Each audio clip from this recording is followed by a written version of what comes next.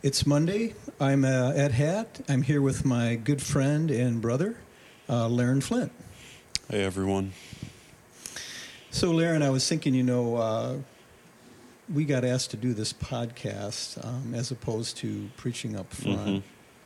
And I'm thinking that's because we don't have quite the stage presence or the beauty of the Steves and Christine and Laura. Right. We have great faces for radio, don't we? Yes. So we're going to hit it out of the park, right? Yeah, you bet. All right. So we're reading from 1 Samuel 3 today. Actually, verses 1 through 10, which was covered in the message on Sunday. And we're going to reinforce some of that and take it a little further. But our hope and our prayer is that while you're listening, that you will once again ask yourself the question, what is God saying to me? And perhaps what's one small commitment that I can make to him from what he's telling me. So I'll get started with the scripture here. The boy Samuel ministered before the Lord under Eli. In those days, the word of the Lord was rare. There were not many visions.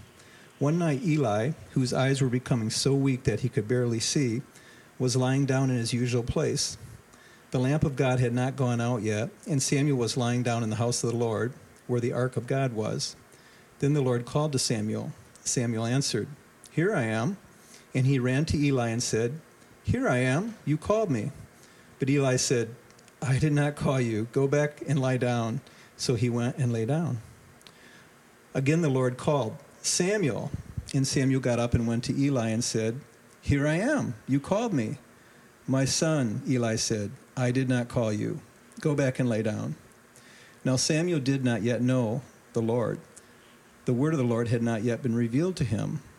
A third time the Lord called, "Samuel." And Samuel got up and went to Eli and said, "Here I am. You called me." Then Eli realized that the Lord was calling the boy. So Eli told Samuel, "Go and lie down, and if he calls you, say, 'Speak, Lord, your servant is listening.'" So Samuel went and lay down in his place. The Lord came and stood there, calling as the other times, "Samuel, Samuel." Then Samuel said, "Speak, for your servant is listening."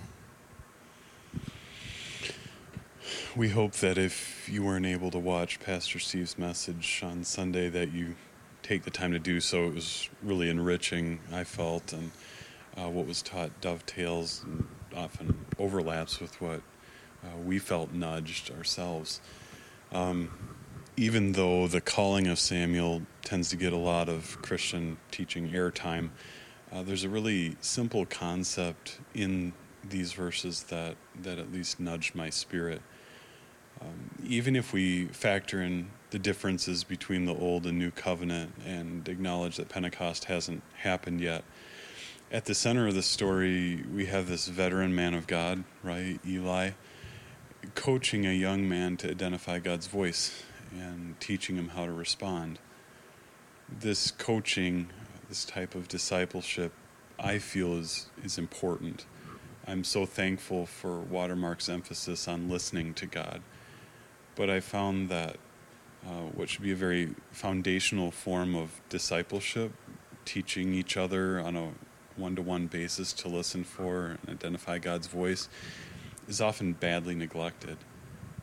I know many churches that run regular discipleship programs on scripture reading and Bible study, financial stewardship, marriage relationships. These are all important, right, Ed? Yeah, absolutely. Yeah.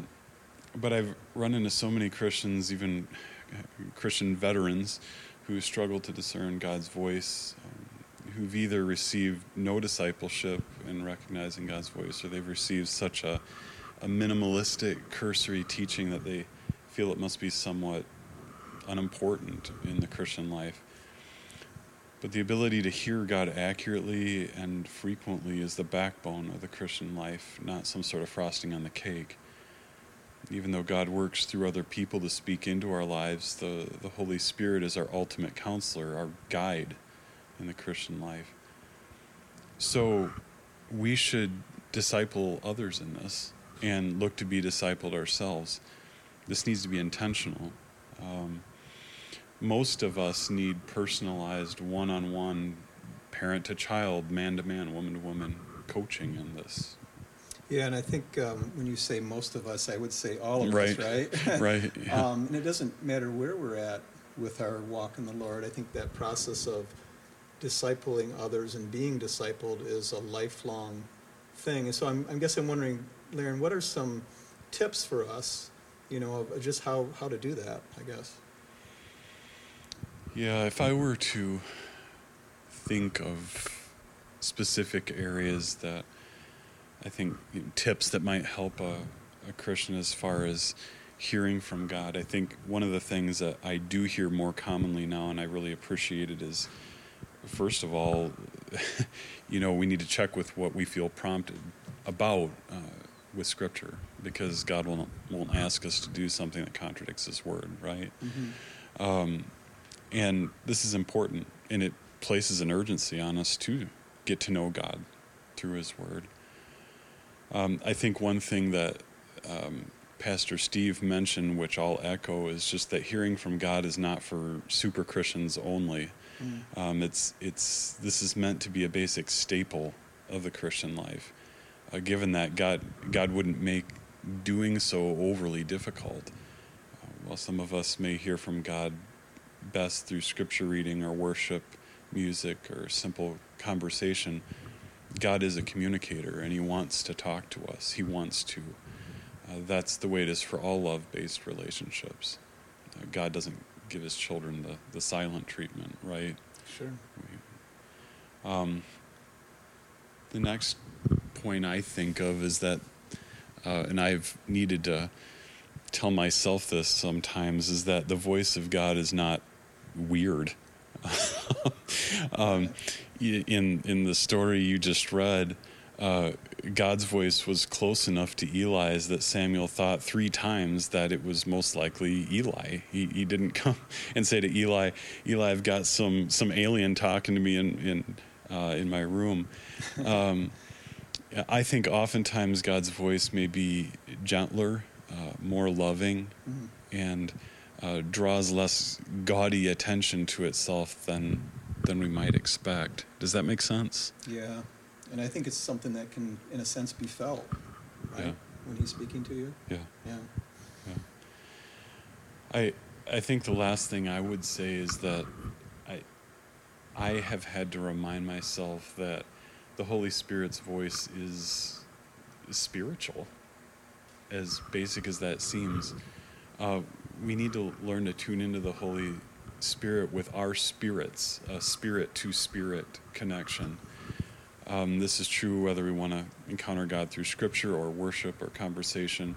And our spirit is not the same thing as our intellect. And I think too many people start their Christian life with this childlike heart faith and repentance, imbued with spiritual joy, only to, over time, try to make the Christian life and their relationship with God an intellectual or an emotional one rather than a spiritual one.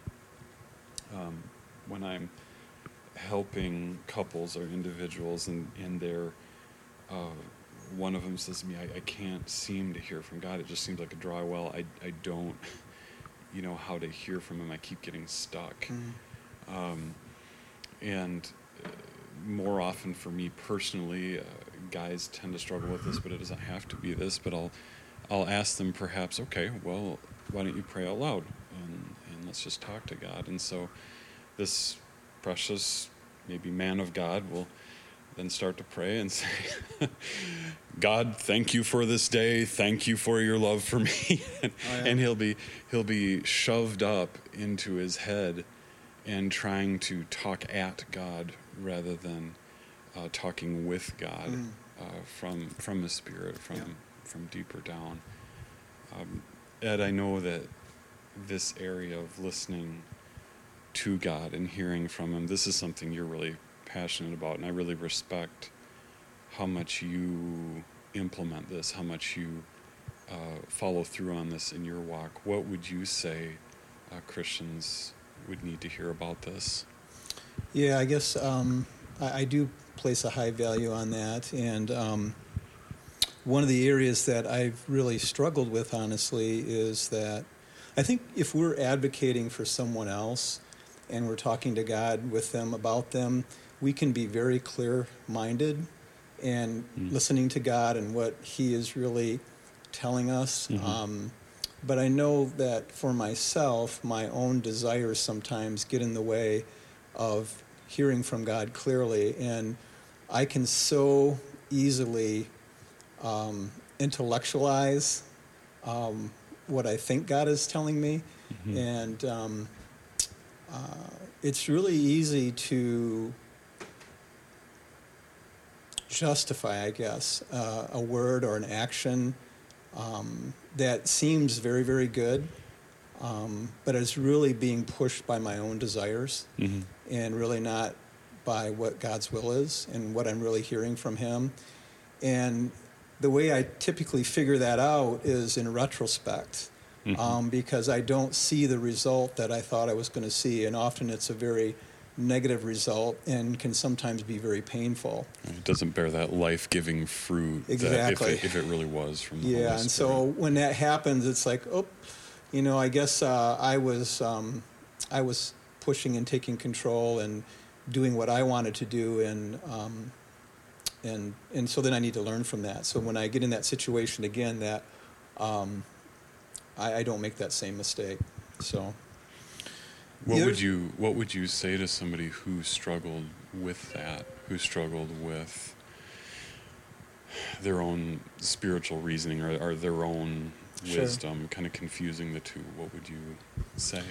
Yeah, I mean, I think some of the things that I've learned is to wait and not act. Give things time. Good to get back into God's Word, but also especially just good to bounce it off someone that you trust, that is following the Lord, because they're going to have a little bit clearer head about your situation than you are. And then, of course, the tough part is to listen, and that maybe that person is speaking into your life. Yeah. I've seen you do that in your walk, and I really respect that. Yeah.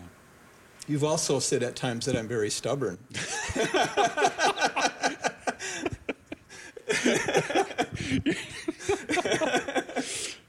I've said that once. Yes. Yes, you did say that once. Okay, all right. You didn't say it more than once. But it needed to be said, though. It needed to be said, right?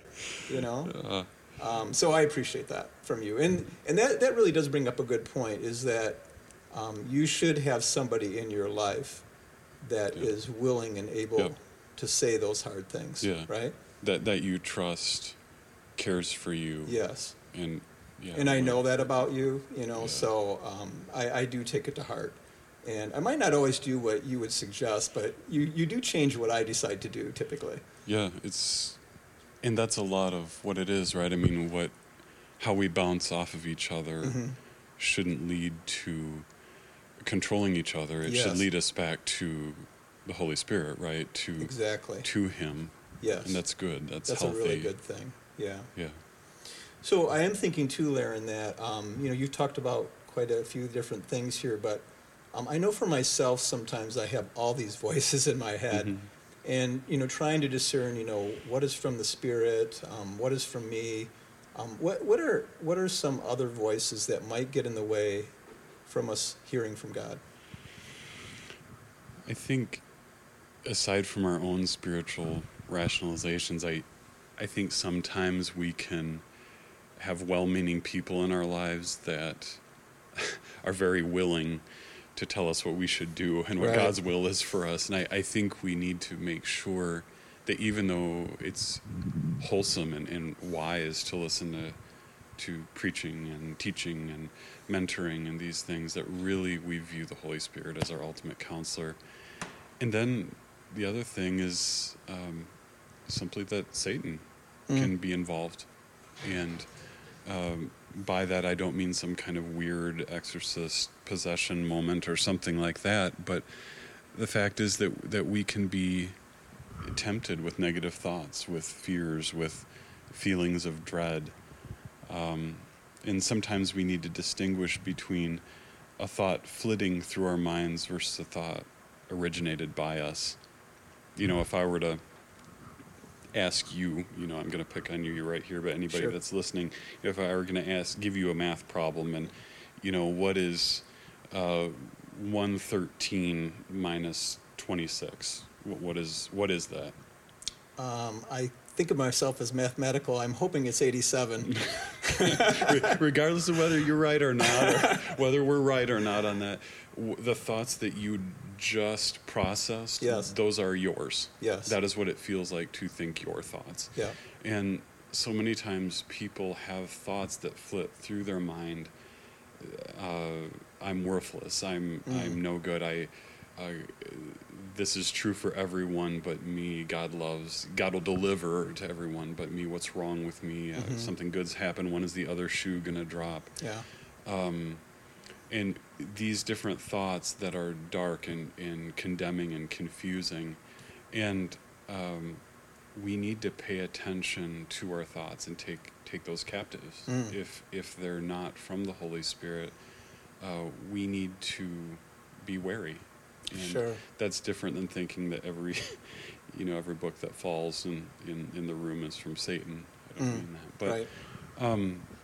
what are some questions that we could ask our audience here, Ed, here at the end, about this area, about discipleship and listening to the Holy Spirit?